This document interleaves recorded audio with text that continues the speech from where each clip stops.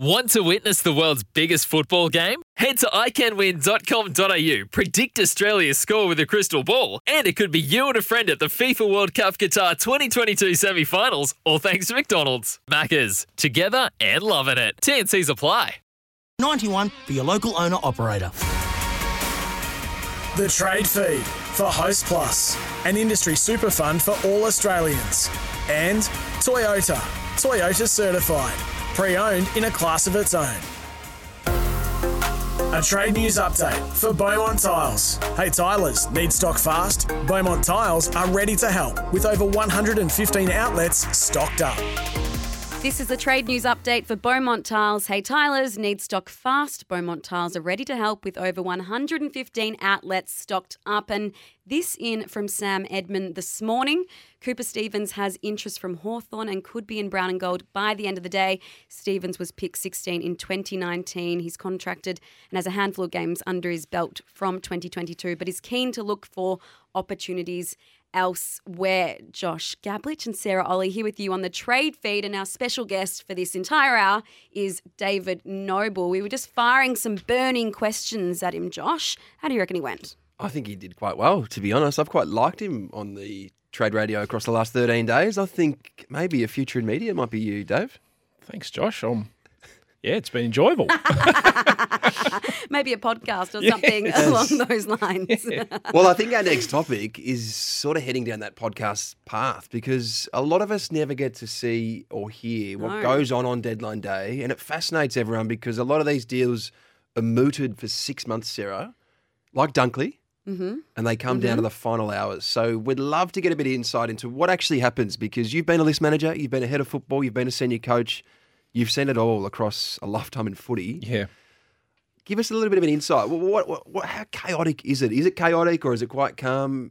Talk us through deadline day. I think the trick is to try to take the chaos and make it calm through the day. That when you asked me, we had a chat this morning about what it actually looked like. It's an interesting to sort of reflect. So I think there's sort of four things for me that, like, what happens for your club at this point in time, particularly if you've got a few balls in the air. So if you pick Brizzy, at the moment they've got a few balls that are sort of juggling in there. You look at Freo as to what they're sort of doing with a few things.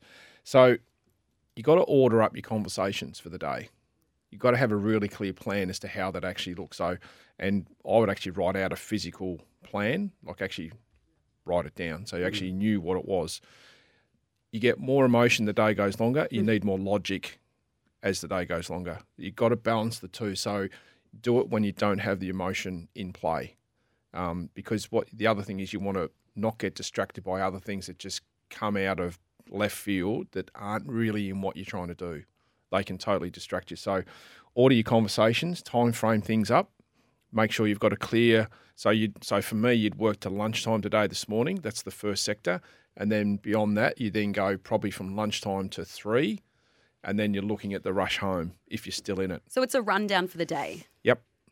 It makes sense. Yep. And does it help to have a smaller group within the day? Yeah. So by the time you get to today, the coach is a byproduct of conversations that the list manager, the GM would be having, and probably the national recruiting guy. So they're the three guys. So if you're into futures, you need your national recruiting guy.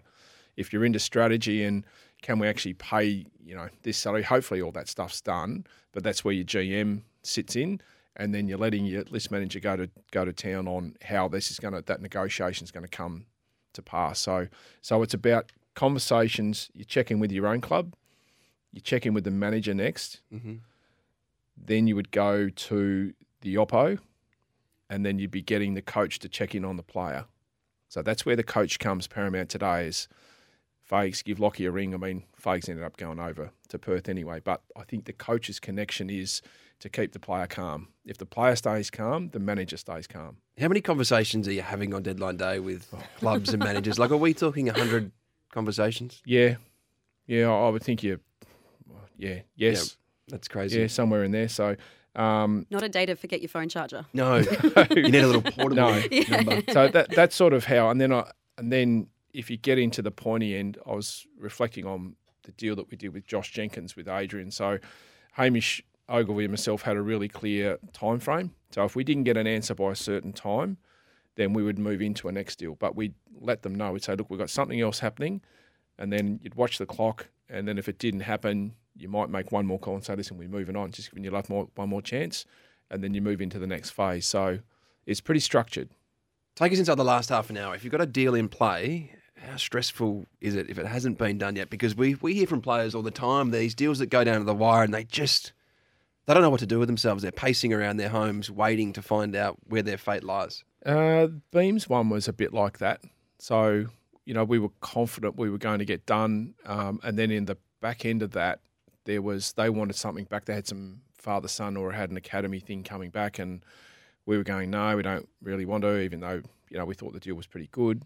But in the end, it was, you try to work because you're going to have to deal with these guys again next year. So you try not to burn the bridges.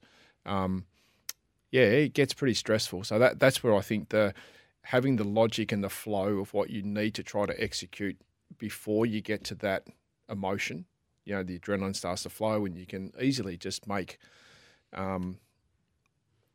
inconsistent decisions when you get to the back end of it. But it's tense.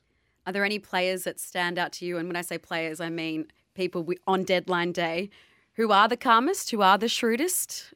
Who have you come across that manages to keep it all together and stay calm on deadline day? You get better as you get in, the more you're experienced in it. I always reckon Righty was really good. Graham always seemed like he was pretty calm. Welty always seemed calm, but he was very sneaky. He's very sneaky. You had to be really careful. Sauce was good. My dealings with Sauce were always really good. Everyone talks about Adrian, but Adrian was a really smart dealer for me. Always, rated what he was trying to do.